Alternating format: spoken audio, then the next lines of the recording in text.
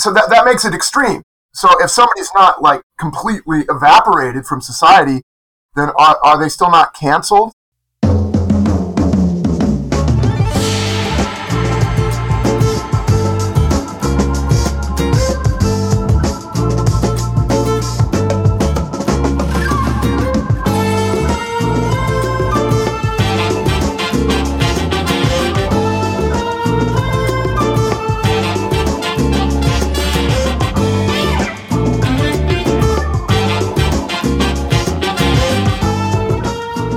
Well, hello everyone. Thanks again so much for joining us here in the Caves of Altamira for episode 8.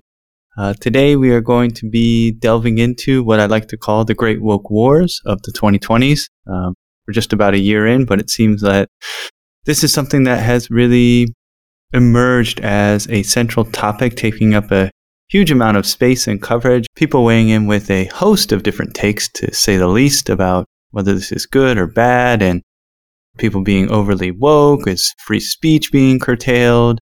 Is this just the rise of a new assertive political force in American society that has long been stifled and silenced and marginalized? There's just a lot going on and a lot of heat and friction being created around these kinds of concepts of woke and cancel culture and resistance to dominant patriarchy or white male patriarchy, depending on one's position, right? And so what I really wanted to do, and kind of in line with the Caves of Altamira's mission, is have an episode that digs into these things and hopefully gets into some of the core undercurrents that are driving these phenomenon.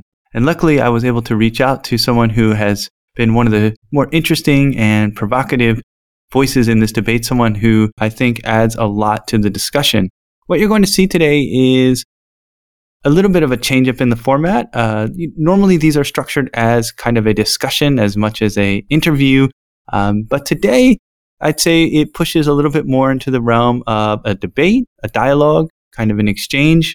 Me and our guest, Chris Tharp, share some ideas about these matters, but also diverge in certain areas. And I think beyond the quality of the ideas and perspective that Chris brings to the table, I think this discussion we have serves as a model where these things need not devolve into a kind of binary way that people kind of get defensive and hyper accusatory, and it just becomes a whole mess of crossfire and so forth. The discussion doesn't shy away from things we disagree in and points of disagreement, but it carries on with a commitment to mutual respect and a genuine attempt to understand where each other is coming from. So I think the discussion we have today is really emblematic of what the Caves of Altamira is trying to do. So I really think this is a great discussion, and I'm so excited. So before we get to the discussion, I do want to take a minute just to tell you a little bit more about our guest today, Chris Tharp.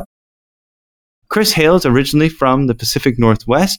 He has called Korea home for over 15 years. He is a regular contributor to National Geographic Traveler UK, as well as the Asia Times, and his award-winning work has also appeared in the Green Mountains Review, Foreign Literary Journal, Traveler's Tales, Matador Network, San Diego Reader, among others. He's author of 2 books, one being The Dispatches from the Peninsula, and the other a collection of essays on travel titled The Worst Motorcycle in Laos. Both are available on Signal 8 Press, and you can follow him on Facebook under his name Chris Tharp, and we'll put a link to his Twitter handle at Chris Tharp Expat in the show notes. He currently lives in Busan with his wife and a house full of animals, and I can tell you that is, when we say a house full of animals, he's got a house full of animals, and Chris and his wife are just really, really amazing people. They've taken in and sheltered so many animals over the years, and it is a amazing sight to see the cats, hedgehogs. I used to house sit for Chris once upon a time, and they really do run a little sanctuary for animals, and it's a really beautiful thing. As you can see, Chris is a prolific writer. He's just one of the more fascinating people I've ever met in my life, and I know we have some people listening here from Busan, so I don't need to tell you much about him, but Chris is just a kind of pillar of the Busan expat community and just someone who has such a host of talents. He's got hands in music. He used to run a comedy room in Korea. He's obviously written several books. He's traveled extensively. He is just a singular individual. It's really hard to capture here, so I'm going to kind of leave it there. But I really recommend you dig into some of Chris's writing. Certainly pick up his books. He just has a unique perspective on the world. And I think you can get a glimmer of that in our discussion today. So just stay up to date on all things Chris Tharp. And thank you so much to all of our listeners. We've really been doing great in terms of downloads and participation and people following us on Podbean and so forth. Always ask you, please rate and review on whatever podcast platform you use. And just thanks so much to those who have been loyal in listening to the show. And as always, we invite you to join our Facebook group. And please leave a comment. You can also leave a comment on the Facebook page. If you have any thoughts or if there's a topic you wanted to see us discuss, I'm always happy to take suggestions and ideas. And I hope everyone enjoys the conversation today. And let's get to it.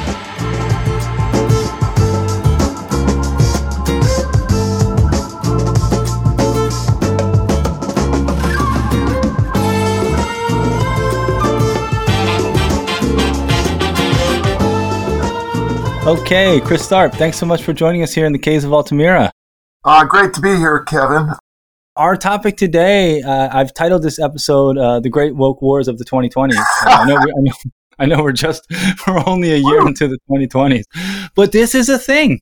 I mean, this has become a thing, and that people talk about and complain about and have very strong feelings about, and a lot of accusations and counter accusations and free speech and cancellation and defenders of righteousness and justice. And there, I mean, to me, it's like we've been debating for thousands of years what even justice means. But it seems that where these words are just getting tossed around. And so I want to have you on. I think you're one of the sharpest voices on this. And I think you have a lot of interesting ideas and some nuanced and thoughtful approaches to this. So that's why I'm so happy to have you on. So I want to just start, to your mind, and I think this is always important because these things are so kind of new, they belie precise definitions. So I would couch that in your understanding, your engagement with these debates and discourses.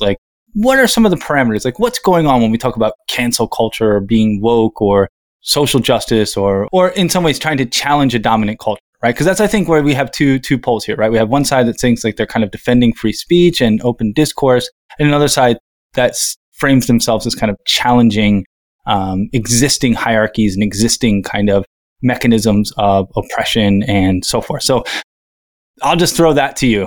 Okay.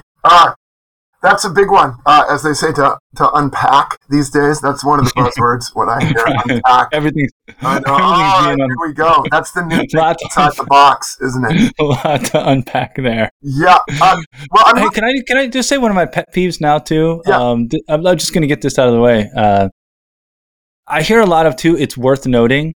And I just find that to be so redundant. If it's worth noting, you're saying it obviously because it's worth noting. Just okay, sorry. Yeah. Just go ahead. Sorry. I mean, I guess we'll start with cancel culture. I mean, again, I would rather call it woke culture or wokeism, the great awakening, they call it. But these days you see cancel culture everywhere, and what does that really mean? I think it's a problematic word or phrase to begin with, because what do we mean by canceling? But obviously when we talk about cancel culture, we're talking about when someone is attacked by an online, usually mob, for something they've written or said or expressed. And usually there's a goal of the attackers. It's to shame their target, but usually to shut them down and ultimately make them lose their job or their position. And then, have as little impact in society, after that. It's to kind of go into a kind of social exile.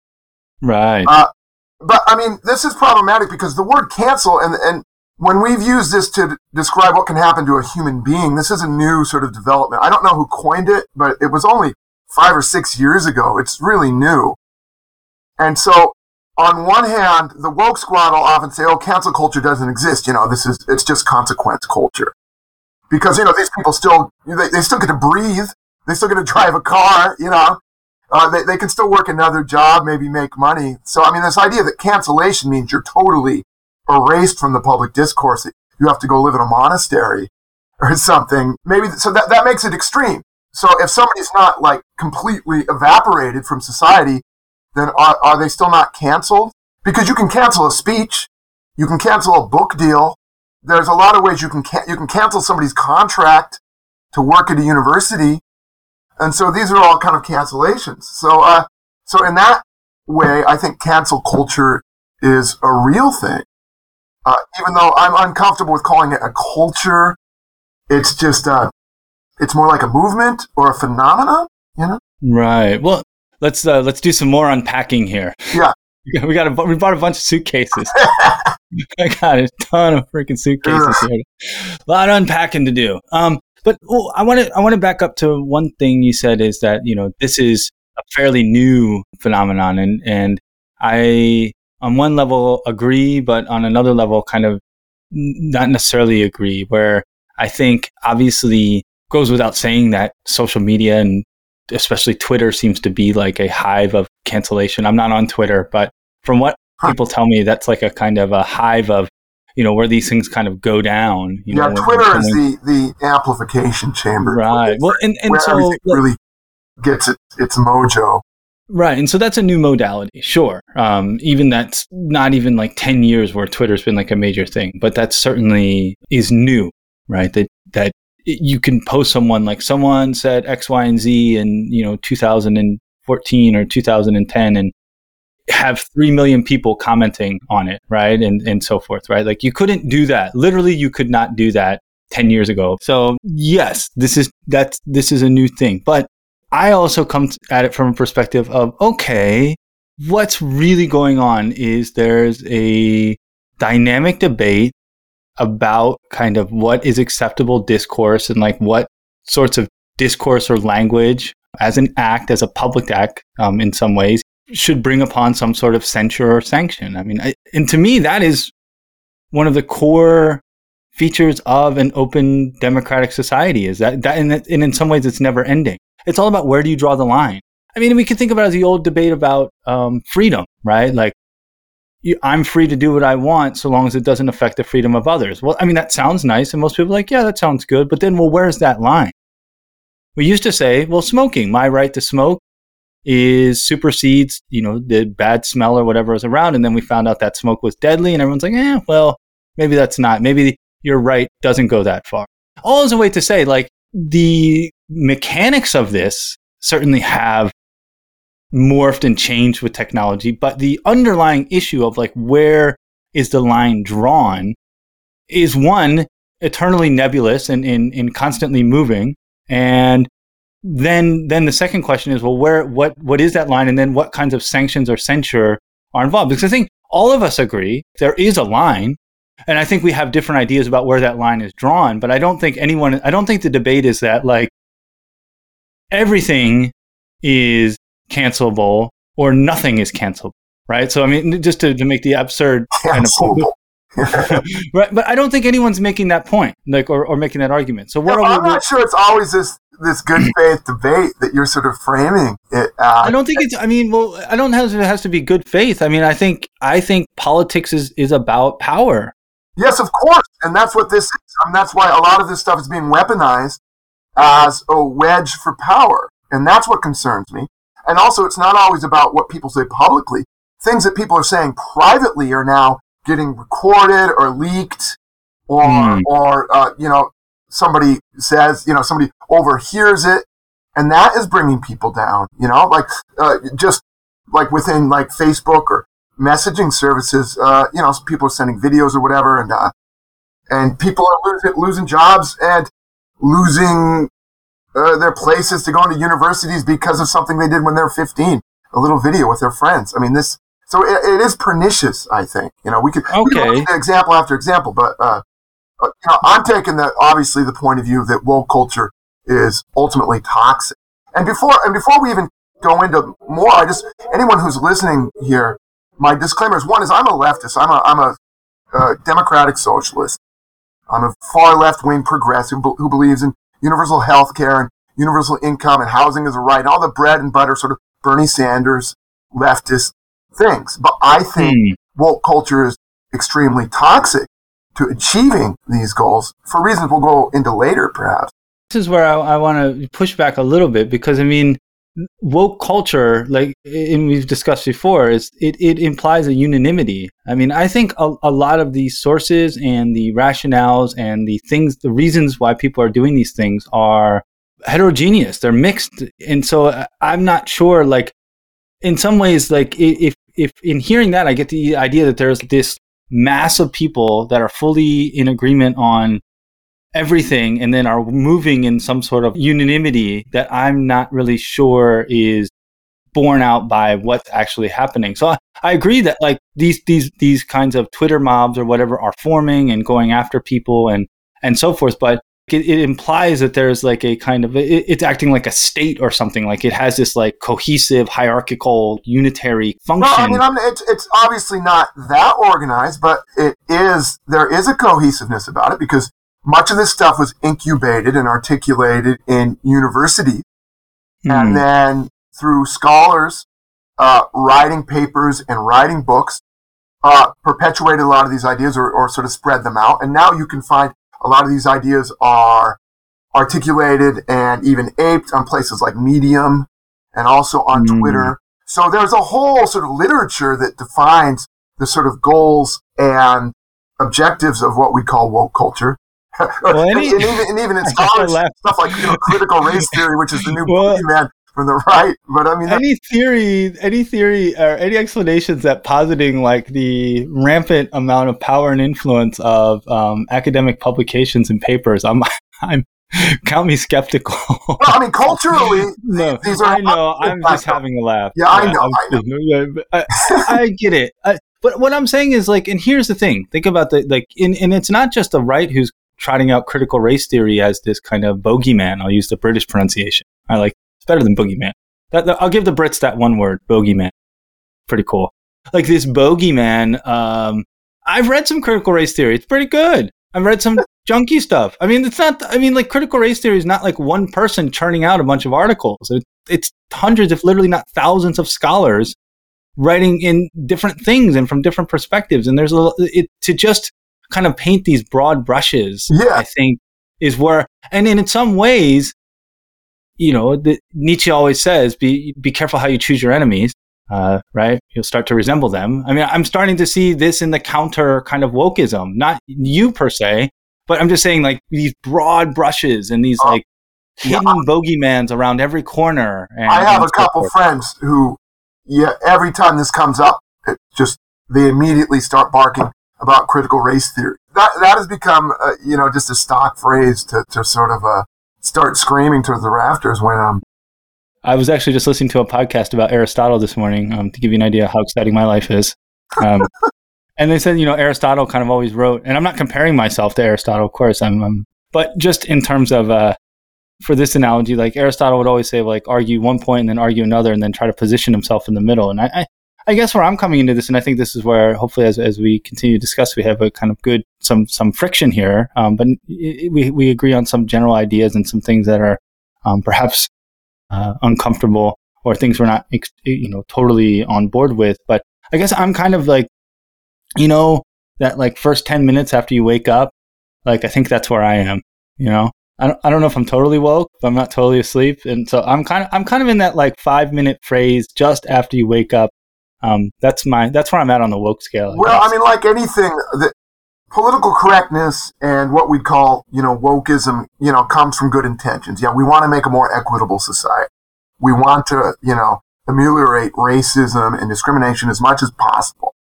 But there are legitimate questions on what are the good tactics, what are the useful tactics on achieving this. And what I see right now with the sort of culture of shaming and attacking and basically going after people for just freely expressing themselves to stifle free expression and free speech, this is pernicious, and I think it's harmful. Right. And it runs anathema to, everything or a lot that I hold dear, how I was brought up. I'm a Gen X guy. You pretty much are too. We were brought up in the shadow of the 60s, where free expression and free speech was really celebrated, and we were taught to cherish that. And now the younger generation of people don't really believe that.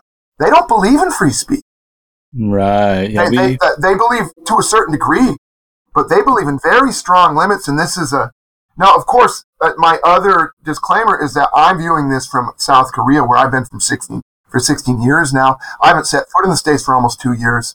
So, I mean, I may be getting a warped sense of this. I'm getting my information from the internet, from videos, from talking to people. But microcosmically, I've seen it here in Korea, the younger folks that have come, let's say, over the past 10 years. And I have noticed a very different attitude about like jokes and expression, and just kind of, they're not cool on the whole with a kind of just Wild West marketplace of ideas. They want to eliminate ideas and language that they see as harmful. But I view that as harmful, Well, this is a very Korea-centric joke, so we might have to cut this. But we're just hearing you talk about being in Korea. I thought, wouldn't it be a great comedy skit if you did something about like the woke ajushi, like hanging out at the bar with his friends? That's just a great premise. I'll leave it at that. Like we do have listeners in Korea. I see the stats. So for those in Korea, I don't know. I thought that'd be like, just trying to explain to his friends about different woke perspectives. I think that'd be a great skit. I mean, not to go down too much of a different road here, but this idea of microaggressions, which I find one of the more kind of annoying and ridiculous sort of amplifications of woke culture. I mean, that's not to say these don't exist. Microaggressions are small aggressions or small ways that people remind you of your otherness. Yeah. Right. Which I just like to call grandma racism, or like, or basically it's social cluelessness with some bias and racism behind it. But I mean, an aggression is hostile. It's an act of hostility. So can it be micro? I mean, sure, I guess if you flip somebody off or you mouth "fuck you" to them, that's kind of a microaggression. But and okay, so let me come at this from a little bit of a different place here. I guess that I hear what you're saying is that it seems that it's ill-defined, right? And perhaps microaggression isn't the right term. No, it's not. Another way. It's wrong term. It's a way to amplify your victimhood. Oh my God, I was aggressive against them. Okay, well, you weren't let me paint a different, put it in a different light. And I'm not saying this is going to sell you, but I think there's another way to think about this concept of a microaggression or what have you. Is that a lot of Americans in minority groups, particularly Black Americans, but certainly not exclusively, are persistently, when moving through kind of white areas, white spaces, to use the lingua franca, right, are consistently encounter a host of perhaps mild to even potentially benevolent things that are constantly pointing out their difference or distinction, or asking them to kind of speak representatively. I mean, just like, and that's something that I think is hard to, because of course, like, there are the most serious things about violence, and we just saw this horrible tragedy in Atlanta, and these things are stand out as massive tragedies, and we can think in the U.S. for with the Black American population, Native Americans, just horrific, awful, violent stuff. But there's also another side of it where there's just this kind of banal but yet kind of tiresome everyday and experience of this. And this is something where, again, I feel like I have somewhat of a window in, and I don't want to get canceled myself. I'm not saying I know or have some deep knowledge, but just something I was able to observe in real time, because I grew up in a mostly Black city and neighborhood, and it can be just annoying, right? I mean, just simple shit. I mean, I know, but I mean, I'm just saying, like, you get introduced to like a group of white guys, and then he's like, you know what, my favorite golfer, I love that Tiger Woods.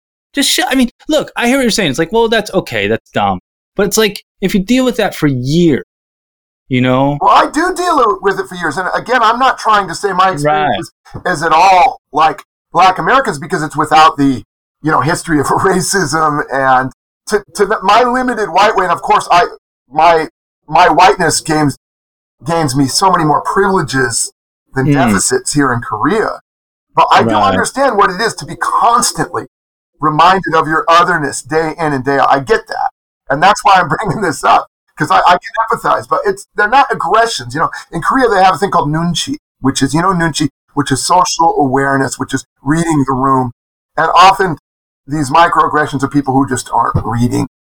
Rather than dig into these things, I think one thing I want to do is take a step back and say, well, what is another take on this is that we've had a lot of voices in America that, at least in terms of public culture, have been silenced, ignored, kind of left out. And a lot of these voices are now entering the fray. And what if this is just a transition period where a lot of shit is getting sorted out? And and I'm not saying that makes it better for someone who unfairly gets canceled or, targeted or what have you. But I mean, that is perhaps an explanation, at least in part, for what's going on. What do you think about that? I mean, I do agree with you, and there are more voices joining the public conversation, and this is great. We in the USA, we need this. We need the people who are telling the stories to mirror what the people who are living the lives look like. So I applaud this. Of course, I'm for this, but I cannot applaud attacks on free expression and free speech, and they're happening all over the place. But okay, so this is what I'm going to push back on you a little bit here, and because I think and attacks for ridiculous transgression.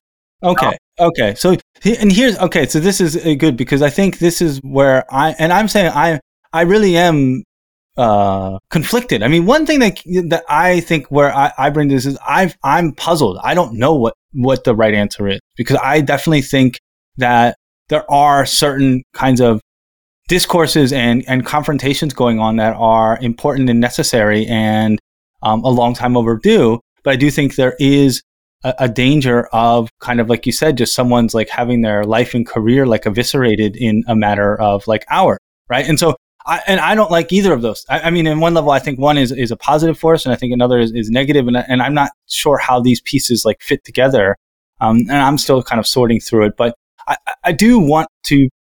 So I think you said like I'm for free expression, but I think, to be a bit provocative, I would say you're not. I would say that if like a senator got up tomorrow or was recorded saying like, I hate all the N-words and I hate all others, and they should get shipped back to their countries and they're dirty and awful. Of course.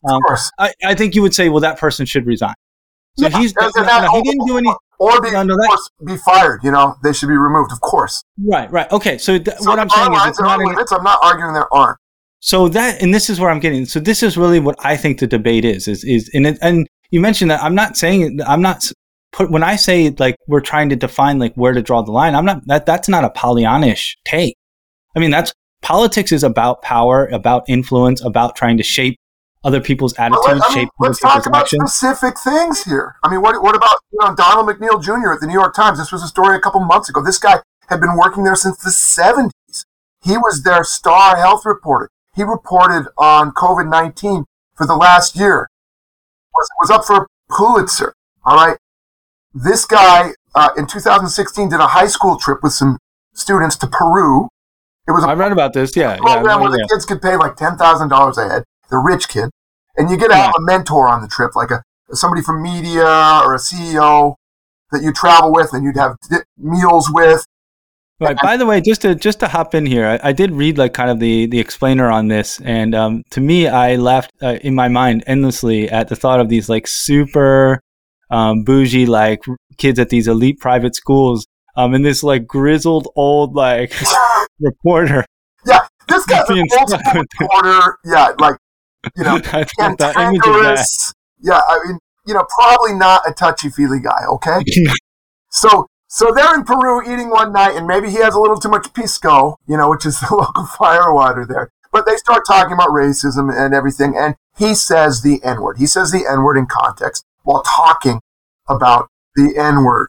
And, after the trip, students were aghast at the table, and then they complained after the trip, and nothing really came of it. And then Politico got a hold of the story a few months ago. They blew it up. The New York Times found out the Politico was going to run it, called him on the carpet, he's like, listen, I said it in context. We're just talking about racism. Nothing here. And the editor's like, okay, yeah, that should be no problem.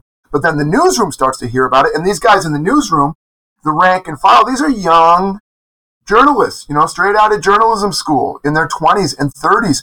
And they revolted. They said, get rid of this guy. Now, I have a feeling this guy had already been stepping on toes anyway.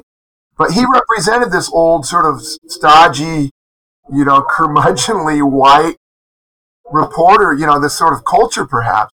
And then the editor who had his back ended up, changing sides and threw him under the bus. And this guy, he didn't get fired, but he ended up resigning just because there was so much pressure. His position became untenable. And this was one of their long-term reporters. He gets fired for saying the N-word in context, not calling somebody the N-word, not using it as a pejorative, just clinically talking about it on supposedly an educational trip where he was paid to talk to kids about events. This is ridiculous. Now, I guess this could be an extreme example. People say it's an outlier, but there are more examples of this kind of thing. And so this is where I go, whoa, wait a minute. Right. Okay. But I think another way we could, and I think, we can go through a litany of these, like the New York Times reporter. We can talk about the to-do at Smith College. Yes, I have. Brett Weinstein at the Evergreen State College. There's Adolph Reed, a black Marxist scholar at the University of Pennsylvania, was slated to speak for the Democratic Socialists of America in New York. But he wanted his point he was going to make that we shouldn't focus too much on how black people are disproportionately hit by COVID-19, but should talk more about the working class in general. They canceled his speech. They kicked him off. Because they don't want to hear about these issues again. So we're not canceling people as much as we're canceling ideas that we don't want to hear about, and that's what rubs me the wrong. Sure, but what? And so this is where again I think we run into some. There's more complexity because, okay, when you talk about these specific instances, to me, that's graspable. And I think that's why these stories are covered. And in some ways, of course, the New York Times is a major publication. We get that and so forth. But these are specific organizations and specific individuals making decisions in specific contexts, right? And so that's one thing, right? Like the Democratic Socialists of America disinvited this guy, right? Yeah, a black Marxist scholar, respected guy. Right. Okay, so... But that's different than positing that there's some sort of like kind of movement or culture or something. To me, that's like where I think it's one thing to talk about these specific instances, but it's another because to me then it moves from something that's concrete and something that we can say there's specific people and specific institutions that saw certain incentives to make decisions for X, Y, and Z reason, and they did. But when we put it together, it creates a narrative. That's how these things, how we can view. When you take hundreds of stories and link the threads together, then you have a bigger story. And that, well, isn't this? Then maybe I'm going to upset you, but hey, that's all right. But this is my default debate. Right. Yeah, so I'm not angry, everybody. No, I know. I said that in jest. We have a brotherly bond, so that let me. But what I'm saying, though, is that in some ways, the fact that these people, as you mentioned, some of them have been people of color, though some of them also, the victims of this have been often white men and so forth. So it's not all, but almost all of them are people of some prominence, intellectual prominence, celebrity prominence. Well, the ones that get reported on, sure. Right. Okay. So the Smith College one, those are working class people. Yeah, but by and large, what I'm saying is think about in terms of if we're talking about people being canceled or mistreated, think about, the amount of black men being like shunted through the judicial system and put in jail or comments that too. And that people get at work and people who are never hired or never have their resume looked at because they have a quote unquote black sounding name and all of these things that like but those aren't going to get covered. Whataboutism here, Kevin. Well, I'm not. I'm just saying no, I'm not. What I'm saying is if you put a magnifying glass on certain things and not on others, then the things you put a magnifying glass on are going to seem like the much bigger issue. Okay, fair play. That is, I mean, I will grant you that. But I mean, you're also kind of making the position that the ACLU lawyer in the Smith College case, which we don't really need to get into the details of that, but there was. Well, and I should say full disclosure here. I'll do a reverse full disclosure. Yeah, I thought what happened to that woman, particularly a lot of the workers there, but particularly the woman who worked in the cafeteria, to be abhorrent. And it was abhorrent. Yeah, she was accused of racism when she was just serving potatoes. She had no involvement with the incident. Right. But later, this girl put her information on Facebook and ruined her life. Right. And then the ACLU lawyer who was representing the girl, the student, basically just said, well, if some people's lives get ruined, so what? It's not as bad as racism. That was his response. That basically he was aping the Mao Zedong line. You can't make an omelet without breaking legs. Right, but don't we make that calculation about a lot of things? Well, yeah, of course. Yeah, I mean, nothing. There's no way. Nothing is harm free. Okay, right. I can grant. But I mean, I think that what happened to that woman was awful. Yeah. So I mean, that's kind of just as a preface. I'm not here trying to be, offer an apologia for these specific transgressions. What I'm pushing back against, though, is the notion that there's an easy answer. I mean, I'm not sure if anyone is claiming there's an easy answer. Well, it seems to me, and seeing the discourse out there, it seems to me that people are pretty confident that something is clearly a transgression that deserves someone to be canceled. They're pretty confident about that. Yeah. Or they're confident that someone is innocent of everything and does not deserve what's coming on them. And this is natural polarization, especially with cultural issues. But I mean, I think what I'm, and this is probably why I'm never going to have any influence. What about the call for humility? I mean, yeah, that gets a lot of hits, doesn't it? The humility hit. But I mean, isn't that what they? I mean, in some ways, and this is where I find, as with you, and a fairly avowed quote unquote leftist, whatever that means anymore. Yeah, I know. Who knows? But I'm concerned because I think once we, what we're ending up in a situation is where we're all kind of creating a bunch of bogeymen and women, I guess, because you go to woke university and they're going to sit here and let's put it all out there and be like, look, oh yeah, this older white guy, middle-aged white guy is upset about this. Look at him. He doesn't want to give up his power. Right. And then, you and people that kind of, take, your view are going to be like, look at these young kids. They just want to cancel everybody and stifle everybody. And you know what? And I firmly believe this. I'm not saying universally, but I'm saying I could put you and myself and some people who think like this and take some kind of quote unquote far progressive university students. You know what? I bet there's a lot of common ground there. And it's not like these mutual twin forces. And in that, well, if you look at if we sit down and we talk in person, right? Humans tend to make progress when they do it in person. Put people on the internet, and it's internecine warfare. Right. It's like it's my friend was really into reading whatever. I'm such a nerd. I was about to call it the secondary literature, fan fiction, Star Wars fan. Is it? Yeah, okay. I'm literally about to call it the secondary literature. I'm sorry. You need better friends, Captain. Right, fair enough. Okay, so look, that could be cost us a third of our listenership right there. I'm taking that out. I like Star Wars. Okay. Yeah, he told me one of the novels he read in this kind of fan fiction universe was a kind of different tale of Luke Skywalker, and it's the same idea, the hero's quest, and he finally does find Darth Vader and he takes him down, and then he steps into a room with the Emperor, and then on the screen it becomes clear that there's 10,000 or 100,000 Darth Vader.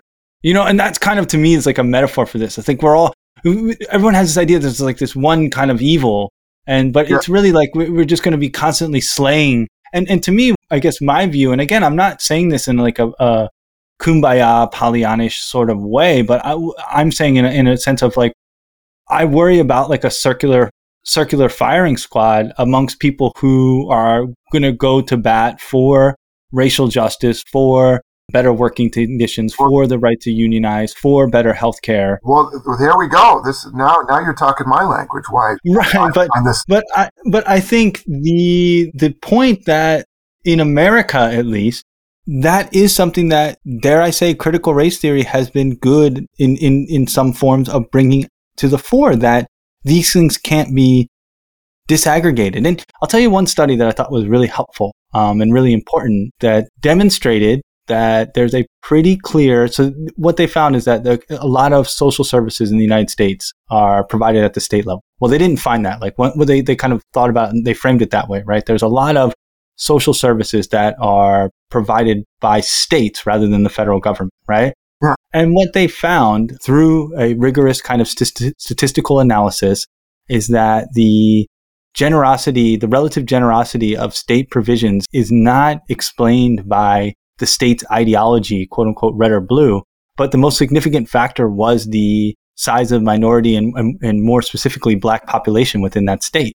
Interesting. Always a way to say that these things, and that's something that I think, I'm not saying all critical race theory is great. I can't defend it. I mean, it's a massive amount of work, but like, that's the kind of thing where they're saying you can't disaggregate these things in the U.S. context. Well, we need to study race, and it always must be a consideration in our country because it's part of the fabric of how the country started, and we're a multicultural society, but also one that was built on genocide and slavery, and that cannot be forgotten, and that needs to always be remembered. So, I mean, I'm just against attacks on free speech and like ripping people down, and when this stuff's used as kind of a saber of power for power's sake. You know, I can't. I keep circling back to this because I think this is, I'm not doing it to be needling. I mean, I'm saying because I think I want to keep pointing to this point of clarification that you think in some cases, but in some cases maybe not. I mean, I think you would agree, like, and this isn't, this is obviously in terms of sexual abuse, Harvey Weinstein. I mean, that guy was an absolute monster. Sure. And should have been deposed from whatever power he had. Well, yeah, there is stuff that we would call woke that I absolutely agree with. Right. You know, but this is, I want to push it because this is really the question. Like, where do we draw that line? And I'm not saying like that's not to me, that's not like some abstract philosophical question. That is the question of like, I will tell you straight up right now the stuff I agree with that you might call woke. Number one, I believe Tom's list of wokeness. Yeah. Okay. That I co-sign on these social justice woke attempts at equity. Number one, rip down all statues from the Confederate. Okay. Yeah. Tear them all down, every single one. Rename any public space or school named after somebody from the Confederacy. No more Robert E. Lee High School. No more building named after General Forrest, you know? I can change now. I shit you not, because I had an apartment that was on Jefferson Davis Highway in Virginia when I was in college. Yeah. No shit. Jefferson Davis Highway. No Confederate flags on public land or in public space. Also, any racist mascots for sports teams, get rid of that shit. Washington Redskins, they got rid of that long overdue. Cleveland Indians, I guess now they're getting rid of that. Yeah. Also, even some of the rituals that go with that. I was years ago at an Atlanta Braves game, you know, 10,000 overweight white people doing the tomahawk chant. It wasn't a good look. You know, Get rid of that shit. Yeah, I agree with it. Also, this Dr. Seuss shit that people are up in arms about. Yeah, the company that owns the rights to Dr. Seuss books that still publishes them, they have books with, you know, coolie Chinamen with slitty-eyed, like terrible stereotypes. Yeah, maybe it's time to phase those out. Yeah, same with the old Warner Brothers cartoon. You know, be a good citizen, report a Jap. Yeah, no, God. You know what I mean? It's like we don't need this stuff anymore. So I agree that we need to change as a society and that we need to like relegate things that run afoul of modern sensibilities. So I'm not an absolutist on this stuff. No, why I keep pressing on this like line, because I think that gets to, and I think that if I had someone on here who was defending like full board, like woke social justice warrior position, I would be pushing that guest in the same way, right? Like, well, where do you draw the line? Like, everyone shouldn't be canceled. Like, if I did something bad when I was in fourth grade, or when I was a third grader, if I did something, and so I would be doing the opposite, so I'm not, this isn't like a critique specifically in kind of the point you're making, but I think it's more it illuminates the complexity of trying to at once maintain a space where people feel comfortable to express themselves and to not feel that like one mishap or one kind of false step is going to, blow up their careers or their personal lives. Well, that's the problem here. Yeah. But there's a culture of fear. A lot of people are against this shit and they won't speak out. Right. But there's also needs to be a place to say like some shit that we used to think was, and so probably we could probably say we're referring to largely the white majority, if not, specifically white men, think was okay is actually not okay, and that was incorporated in a lot of things you said. Well, it's great. Right? You see it in comedy a lot too, and I know you dabbled in stand up. I did it for years, just a little bit in the States. I did improv comedy professionally for a long time too, and right. So I've seen since from about 1993 when I got involved on stage doing comedy in one way or the other, to within the last couple of years. When I stopped doing it, I really saw the sort of the evolution of what you could get away with and what you couldn't. And that's a really good barometer as to where we are as a society. And like in the 90s, you could get away with anything. It was just like open season. It was Wild West, and it was liberating, fun. But also people were doing a lot of just shock comedy. People were punching down. There was a lot of misogynistic jokes, or disabled people, there was always part of that too, which sucked, or just poor people. What I want to do, let me put some more cards on the table here. So I think what I'm trying to get at here is like, what if we took kind of, rather than like making some amorphous person that's just trying to go out and destroy people for power or something, what if we acknowledge that a lot of the people that are at the forefront of some of these movements to change how we talk, or change kind of some terminology, or to have us reflect more upon kind of how our interactions are shaped by racial or gender dynamics and so forth. What if we say, well, you know what? Like, they're getting some things wrong, but they're acting in pretty good faith. They're trying to do something good, and well, I mean, I guess, how does that filter change? It doesn't matter if you're acting in good faith. I mean, people could say, fascists thought they were acting in good faith by, instilling national pride. I'm not going to go say the N-word here, not the N-word for black people, the N-word for Germans into a certain, I'm not going to violate Godwin's law. But I mean, few people set out in bad faith where I want to do harm today. Most people think they're doing something good, but that doesn't matter. If the effect is terrible, does it? I guess what I'm saying is, like, for instance, like I disagree with some of the things you're saying, but I think you're bringing good faith to this, and that is allowing us to have an interesting and thoughtful discussion. Yeah, that's what I mean. And I agree with you. I mean, the lines are different. Like, back to comedy, for a while, many people were doing jokes, and I'll say the word. You can still kind of say it without getting canceled. Retard. They'd say retard. For whatever reason, and you could still say retard and get laughs in comedy jokes. And then it was just like one day, those jokes stopped working. People wouldn't laugh at it anymore. It was overnight. And you had to stop. You can complain about it as a comedian. Oh, these younger kids, they got their assholes so tight, you can't say retard anymore, but you just couldn't. And then when you think about it, probably that's a good thing. Probably we shouldn't refer to people with developmental disabilities with that word. And it probably made the comedy club a better place. But then also somebody like our buddy Sam would do a routine where he'd talk about racism in Korea, and the Koreans say, oh, racism is black man, the white man hits the black man. And Sam would say, yes, but I mean, that's an example, but racism isn't an event, it's ongoing. Right. And that was a good joke. It used to get laughs, but then Sam stopped getting laughs in that joke too. Because just as a white guy talking about racism suddenly the wokies it's like, oh, you don't have permission to even talk about it. Right. And that's, so I don't agree with that. Like where there are buzzwords that no matter what the context, only certain people can even address these buzzwords. Or if you say the buzzwords, even if you're punching up and attacking oppressors, people have no sense of context or irony to where they just shut down because you said a word. And that's what's happening with, I think, a lot of the young people in woke culture. Woke culture is like, I wouldn't say desensitizing, it's sensitizing people, overly sensitizing to where they become desensitized, where they don't even think about it anymore. Wow, well, that's an interesting thing. They're overly sensitizing people where they become desensitized to the kind of consequences. Yeah. Okay. All right. That's actually a really good, and I think that's a fair point.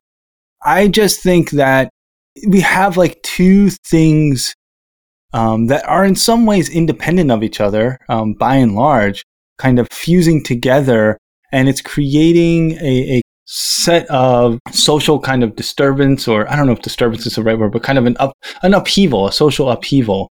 And on the one hand, we do have, and this has been a long march. I mean, you could probably go back to the 60s or 50s. I mean, where do you draw the line? But at least in terms of official legislation, the 64 Civil Rights Act and so forth. But you have an increasing evolution of a lot of voices, and it's not just racial minorities. You can count women, sexual minorities, in terms of the LGBTQ community and so forth, who have, for whatever reason, been ignored, admonished, kind of ridiculed, seen as basically a walking pathology. And these voices are now asserting power, asserting their voice, asserting their perspective. And lo and behold, and I'm not saying that this isn't directed at you, honestly, it's like, yeah, that perspective is a lot different than a middle-aged white guy. Well, to a degree, but I mean, you'll see some of the leading voices in the alt-right now are gay men, Right. So, because gay men have largely kind of achieved what they wanted to in the States. Not 100%, but largely they have. And so now they can be right-wing if they want.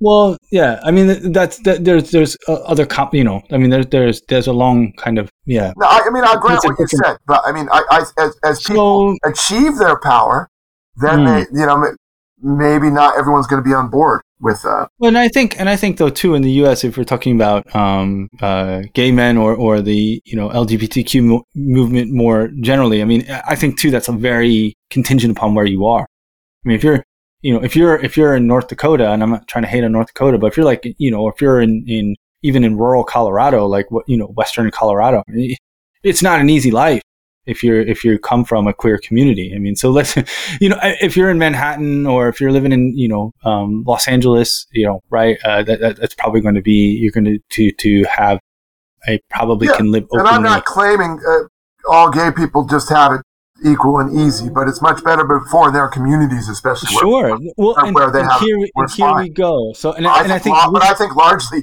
gay men have kind of made it. Well, and I think this is a good point. And you talked about comedy, and I think I read an interview with Eddie Murphy recently, who did some pretty hard stuff. Oh, yeah, material. Jeez, he doesn't hard about it. Yeah. Yeah, he said, "Look, that was wrong. It was like, that was distasteful, bad material." And at that time, and this is one thing that I think is a reason to have a bit of pause. I'm not saying this is a definitive insight or some sort of like definitive, but it's like if you had watched that with some people in normal kind of white society, and you said, you know what, like he's coming really hard at gays. It's like, man, you're no fun, right? Like at that time, if you're watching that in like 83, like, what are you talking about? I did watch it in 83. I laughed my ass off because I was 13 years old. What I'm saying was funny, but even though it was pretty evil, What I'm saying is, and for, not Eddie Murphy, take anything, right? Like, you had senators in the 70s, saying the N-word all the time. And like, sure. You could have, and at that time, I mean, people who were saying, no, you shouldn't say, you shouldn't say these words. You shouldn't, trash gay people. You shouldn't demean women. There were voices saying, "Oh, you're trying to constrain us." I mean, this isn't. That's what I'm saying. This isn't the first iteration of this. Yeah. That there is, and loosen it up, man. Right? No. At every period, people who are trying to push things further do encounter these voices of like, you're trying to ruin fun. You're trying to tell everyone what to do. And a lot of times, not always, right? Those people are vindicated, retrospectively, right? Yeah, And that's where or the they're Eddie Murphy not, story comes in. And that's where the Eddie they're Murphy seen story as killjoys and dogmatic little cultists, as red guards from Mao's China. I mean, that's an extreme example, but some of the behavior of the woke mob reminds you of that. And that's also, when we're talking about freedom of speech, there's a few distinctions to make. Number one, when I was growing up, we usually viewed freedom of speech being attacked from the right, that the left supported it, but that dynamic has changed now. Most attacks on freedom of speech, at least personal expression, are now coming from the left more than the right. And also, I think voting is probably the most important form of speech people have. Yeah, I'm talking about expression. I mean, I wouldn't call voting freedom of speech, but that's definitely under attack. There are definitely ways that freedoms are under attack from the right, and arguably more than the left. But for just speech, the right these days, because the right says outlandish, evil shit so much, they want it protected. People complained when Parler got shut down. But I mean, Parler there was a lot of toxic stuff being allowed in that. What I'm getting at is that there are some things that are part of this movement that maybe fits under, for lack of a better term, the quote unquote woke umbrella, which I want to add a little aside about. I mean, there's a lot going on with that, because that term was originally by and large used in the Black community to identify someone who had, through study and so forth, really come to gain a deeper appreciation for the forces that were shaping and repressing Black people in a lot of urban communities. Absolutely, yeah. And so and in some ways, just it's become like this, like a somewhat of a flippant dismissal. I mean, that's what I worry about, is that it is a bit of a pejorative now more than anything, because people have gotten it. A lot of white liberals have given it a bad name, Or, I mean, which side of the coin though? I mean, this is, again, I think this is again where I'm seeing a lot of the tendencies that people who are pushing against this are adopting similar things, where woke is just like you drop the woke card and that shuts down what someone's point is. Yeah, I mean, sure, that happens in any sort of tribalistic, right? And I think that because people are sick of it, though. I mean, it has reached sort of a critical mass where people are like, wait a minute, this is getting ridiculous. Well, and I mean, and this is, this is a point that I'm using this example to make a broader point. I mean, a lot of people were quote unquote getting sick of quote unquote uppity Black people in the South pushing against existing order. I mean, people get sick of a lot of stuff. I think it's a bit of a stretch. Like guys marching for, civil rights during Jim Crow, to equate them with Twitter mobs shutting down somebody because they tweeted something that upset them 10 years ago. I mean, I think that's some gymnastics going on there. I think what can fall under this banner though is a lot more than Twitter mobs. That's what I'm saying. That there are things that going on, and I think you cited some specific outcomes of this, right? Yeah. I lived in the DC area and went to college in the DC area, and that was always the pushback against people calling to change the Washington Redskins name. Exactly that. You're just trying to invoke your values. You're trying to control. We're Redskins fans, and this is part of our culture. And how dare you come in here and tell? You know what I'm saying? Like that. And so, what I'm pushing against is saying woke Twitter mob, end of story. There's more to this. That's what I'm trying to get at. And I also agree with especially probably where I'm most stridently woke is when it comes to the teaching of history. I believe in a robust, unflinching, study of American history, including, just a very honest appraisal of slavery and genocide and colonialism, and also suppression of working class movements. Basically the Howard Zinn playbook. Like a lot of people, Howard Zinn's history, people's history of the United States, opened my eyes, and it's a very woke book, woke in the very good sense. It made me awake to the real story, not the candy-coated version that we are so often force-fed in the high schools of the country. So, I mean, again, I just, if it's honest, I'm not really against it. But that's a kind of again, an argument for free speech, because a lot of the right wants to shut down books like, Zinn's history. They took over school boards with fundamentals and these mental midgets who just want this rah, isn't everything great whitewashing of American history. So there we go here. So I'm on Team Woke for that one again.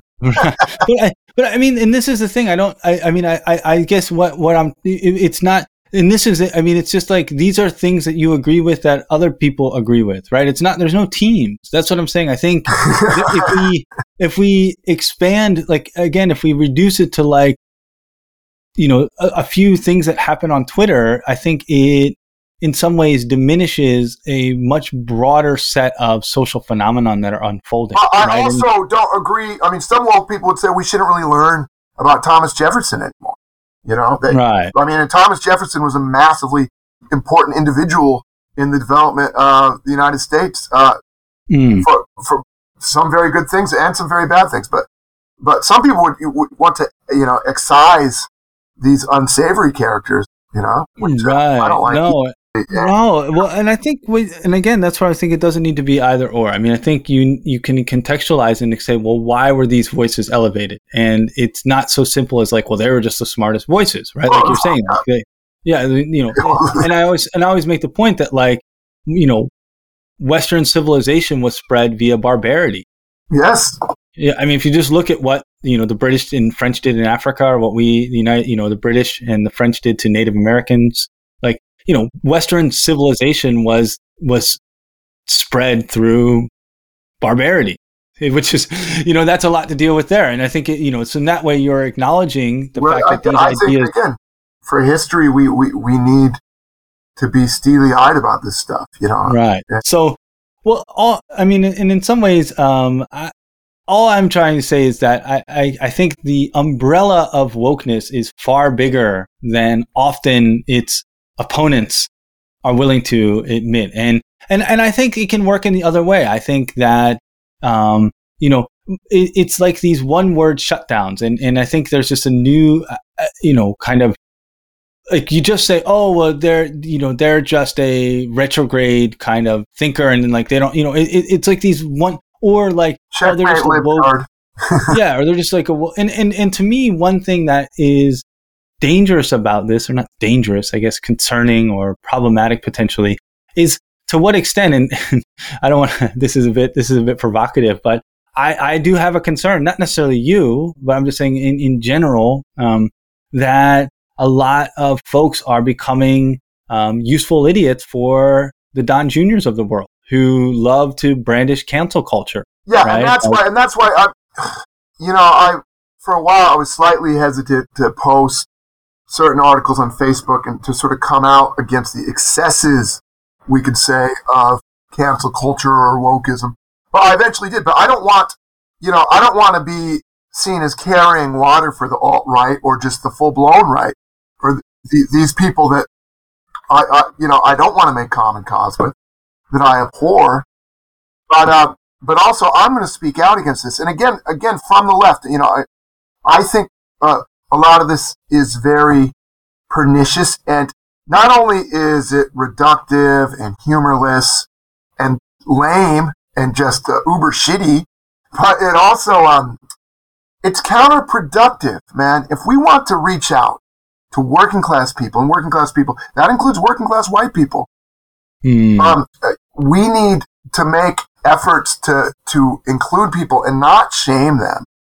Like, because listen, if you think to build an effective working class coalition to achieve greater equality across the board, if you think lecturing a coal miner in West Virginia whose town is ravaged by opioids, whose family is sick from black lung disease, if you think lecturing this guy on his white privilege is going to do anything but hurt your cause, I mean, you're probably on opioid. It's like you're on crack. I mean, it's this idea of demonizing the people that you need on your side is absolutely counterproductive, and it's crazy. And that's what's happening left and right.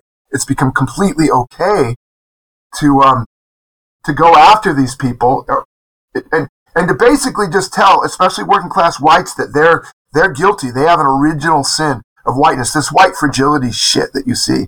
And a lot of the sensitivity training, and where people have to kind of renounce their racism, like these kind of North Korean where you have to confess your sins and self-correction seminars.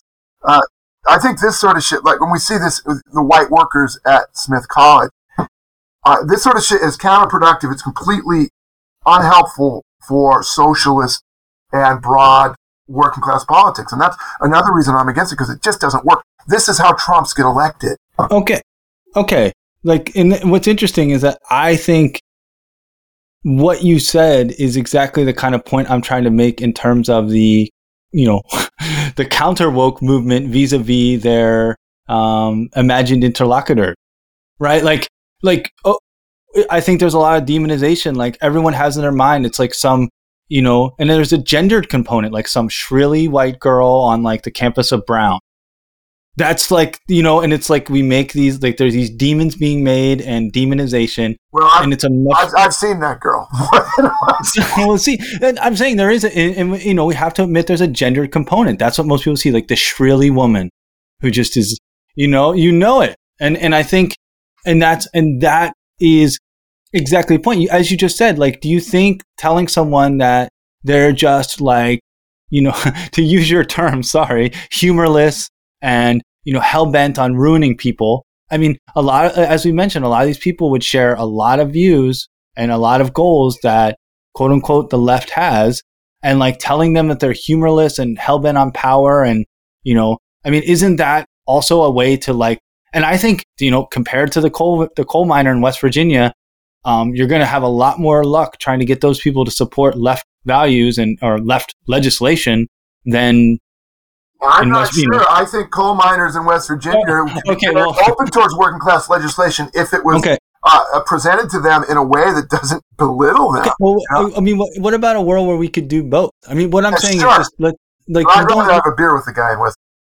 All right, fair enough. But I mean, what I'm saying is like there is a certain demonization and characterization that is, and I think it belies. I mean, like the voices in Black Lives Matter are different than the voices of kids who like graduated from Andover Academy in Massachusetts, right? I mean, there's a heterogeneity there that I think is being collapsed into this like singular, again, in the popular imagination, shrilly white woman on like an Ivy League campus.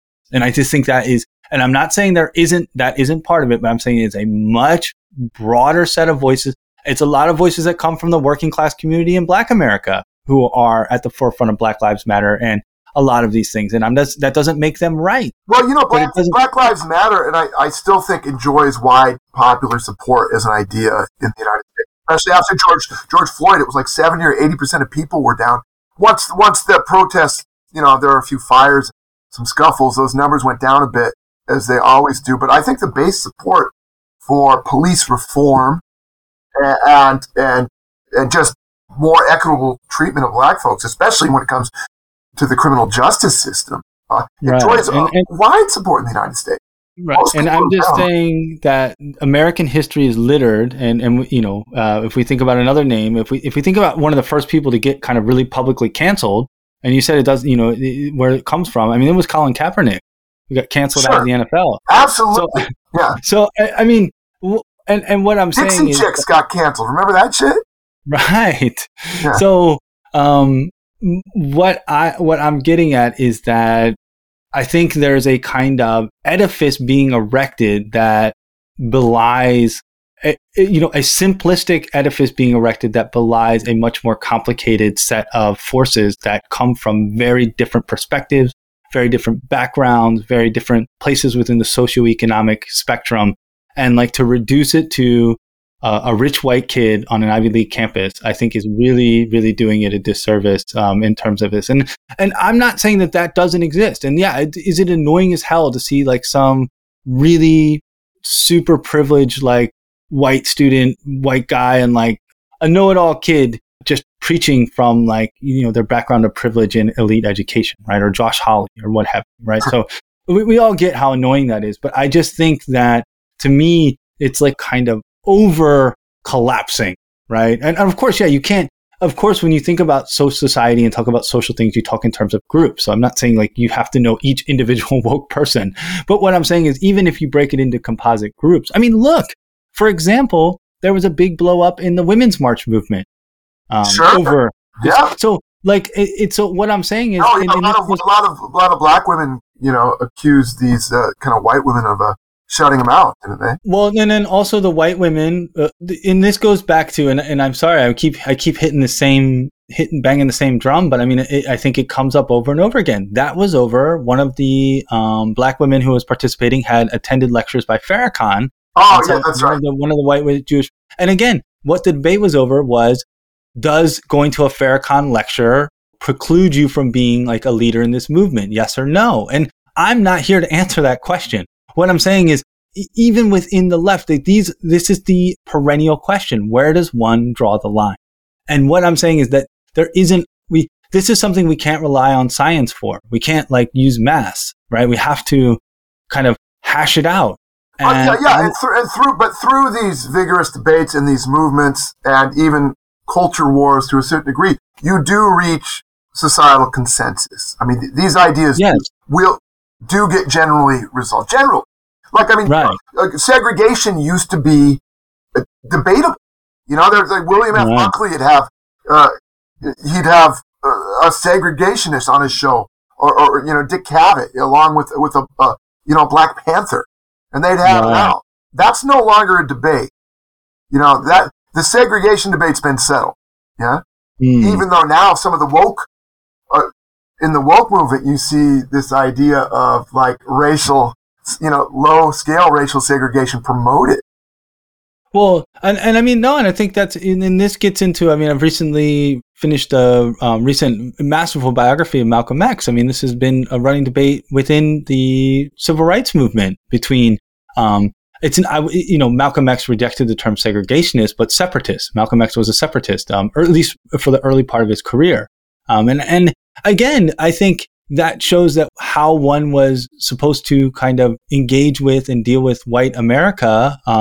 Obviously, Malcolm X and Martin Luther King and others had very different ideas about that. And I think there's a lot of humility that could go around and a lot of not snapping people into demonic groups, like be it like going in whatever way. And I think that is a lot of what's happening now. You always want to make more light than heat. And to me, there's just a whole bunch of heat being created, and I'm just not seeing a lot of light. Because what I get confused about is like, well, what's the solution to this? Because I think what I'm hearing is, as you've been saying, like, people's speech is being stifled, or people feeling like uncomfortable, they can't say certain things. And it's like people are having their lives ruined as well. It is happening. Right. People are getting fired. People are losing any amount of like social, capital they had before. And this goes back to, again, the magnifying glass. I mean, obviously there's a lot of people who are having their lives ruined because, based on factors related to their gender, sexuality, and race. I mean, that is going on. I mean, right now, like that's not up for questioning. I mean, that's happening as well. Yeah, but it's not a zero-sum game. We can work on both, Right. Well, okay. Criminal justice reform while also protecting freedom of speech. Right. But what I guess I'm getting at is that this is, these things are still happening. I mean, people are being like roughed up by the police. In rural areas, teachers are being fired for like fake reasons because someone finds out they're gay or lesbian, right? Yeah. I mean, these things are still happening, right? Or they're being told to like keep their identity silent. I do, and it's been coming up lately, and you just painted this out, that like cancel culture on the right has been a thing for a long time, and it needs to be called out. And right. And because it can be quite violent. With the conundrum too that I have is that, like, even if we say like some of the more pernicious manifestations of this or things that we feel are unfair, it is also people exercising their right to speak. And this is where I'm getting at in terms of like remedies. As you mentioned with the coal miner in West Virginia, like if your goal is to try to change the discourse and have these people think a little bit more about the consequences or think through before they kind of blow someone up on Twitter or whatever, calling them like just an idiot, overly woke, like person who is just, hell-bent on power and so forth, is probably not a good way to get them to change their behavior. Because that's all there really is. I'm imagining we don't want, because I mean, the irony is the other way you could try to rein this in is through making really harsh defamation laws, which is actually very chilling for free speech. Yeah, so I live in Korea, a place where the defamation laws are so stringent to where, right. like if you see a guy beating his wife in the street and you video it and you put it up and say, hey, this guy was beating his wife in the street, he can sue you. Even though he was beating his wife. Or you just write about it. You say, Kim Min-soo was beating his wife in the street, even if it's true. Hey, whoa, I'm fucking blocking that out because you know what? Fucking Kim Min-soo is going to fucking lawsuit against Caves of Altamira. Well, let me tell you what, Caves of Altamira owns a microphone. That's all we own. That's our one asset. It's a couple $100. So the remedy, okay, so I'm saying, like, I'm imagining you're not for like some, big defamation, expansion of defamation laws. So barring that, the solution would be to engage these people and try to, and so calling them like overly woke, privileged brats, to me, doesn't seem like, as with your coal miner in West Virginia, it's equally productive. I think there are more coal miners in West Virginia than Ivy League. Well, forget about the coal miners. I think the most strident voices. I think the most strident voices in the woke movement are actually, it's actually not that many people. They're amplified through the media and they're amplified through Twitter. Most Americans are really not engaged in this. Most Americans don't really even have a clear idea what this is. They just feel like someone's telling them they can't say something. Of course. Yeah, but I always think like there's again, there's some things that if you want a job you shouldn't say. So, I mean, like, look, like, I mean, so yeah, like, don't tell me I can't. Yeah, there's some shit. Like, I'm a teacher. You are too. Like, if I say some shit in the classroom, I'll be fired. Yeah, for sure. And I don't feel muzzled, but I just know that there's lines. Well, we're teaching in different countries too, where the free speech laws are not as robust as right. Today. So, I mean, but I really want to kind of pin you down on this because what I'm saying is like are we looking for a solution to this? And it would seem to me, and maybe of course, there's always people who are kind of so strident, it's not really in the realm. But if the goal here is to try to mitigate some of this, it seems that that's the only route is persuasion. That's the irony, right? Is that, this is it. And so ideas went out too. And I have a feeling that a lot of the goals of the wokies are going to win out because they have so many young people on board, and these young people going through the universities are getting taught that this is the way. And I mean, and I might even flirt with agreeing on the right that it borders on indoctrination at points, where they're not questioning this. You're young and you're taught it over and over again. Sure, but I mean, some of this is going to be good. We're going to lose some harmful words, but I don't know. I'm not sure what society is going to look like in 20 or 30 years. It might be a lot less interesting. And we don't know. And it's important to always think that the forces that are trying to push things forward or to expand inclusion are often seen as, again, ruining the fun. And maybe some people were at the time too, but ultimately I think history is vindicated. And that's why I pointed to Eddie Murphy. I mean, I'm sure if you told him at the time that joke was out of line, he was like, get the fuck out of here. Yeah, kiss my ass. Yeah. Now, I mean, he really heartfelt. It's like, wow, looking back, I realized that was just not cool. He was 23 years old when he recorded that. Yeah. So, I mean, it wasn't like, but what I'm saying is that it shows, what I'm saying, the variable there is time. That time has a way of, and I think I just don't want, I think I worry about like a mania that like something, because I'm not aware. And I was at a quote unquote, I went to graduate school at Temple, and I was not under the impression that a lot of, the students that are being indoctrinated or so forth. I mean, I just think that is a bit overwrought. I mean, everything's a spectrum, of course. Are there professors who have like a really ideological agenda that they're hell-bent on like forcing upon the students? Sure. Well, I think certain universities are bigger offenders than others too. I mean, probably a lot. I'm not sure about Temple, but when you look at the Smiths of the world or the Evergreen State College in my hometown of Olympia, Washington, I mean, those are definitely indoctrination. Most students are going to Iowa States and Old Miss. Right. So I'm not really afraid of wokeism. Catching fire at maybe the University of Miami. And I think most faculty members are really interested are in the business of like encouraging students to really kind of, challenge themselves and I to hope expand. so. I hope so. I think too, and this is something that I'm always kind of skeptical is like, we're not operating from any sort of like, I always thought it'd be great, in thinking about, preparing for this episode to like have someone make like a cancellation data set.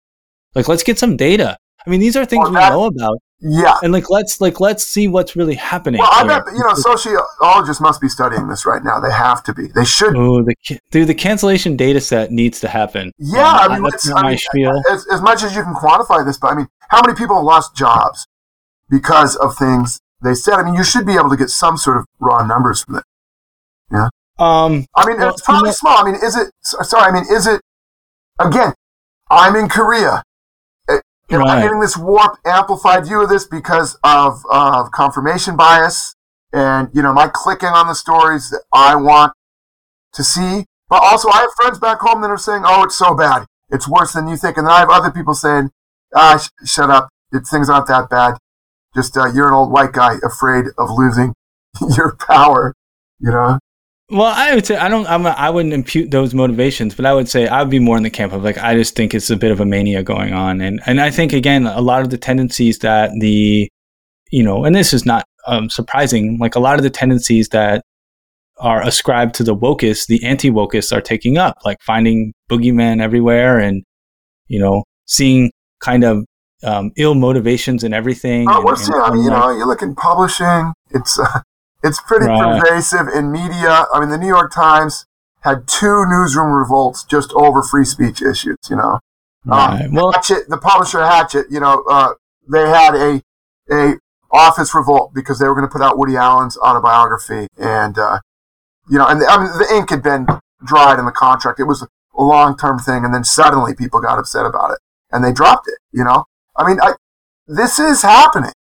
Well, the Caves of Altamira newsroom has one employee, and I'm not going to fire myself as far as I know. All right. Well, Chris Starb, I think we're going to have you back on. This has been an awesome discussion, and I think it's really good to hear people kind of in quote unquote good faith. I don't know, that's kind of a buzzword now too, to just hash things out and have a chat. This has been great. I kind of came in here. I wanted to kind of get some talking points in, but actually, I've ceded a little ground here, Kevin. I will say I willingly cede a bit of ground, and I like your point you make about that. This is a much larger thing with some good elements. It's not just a binary war, but don't expect that on my Facebook anytime soon. All right, well, Chris Starb, love to you always, man. Thank you so much for coming on, and I'm dead serious. We will have you back. Cheers, Kevin. My pleasure. Right, take care. It's been fun. Bye-bye.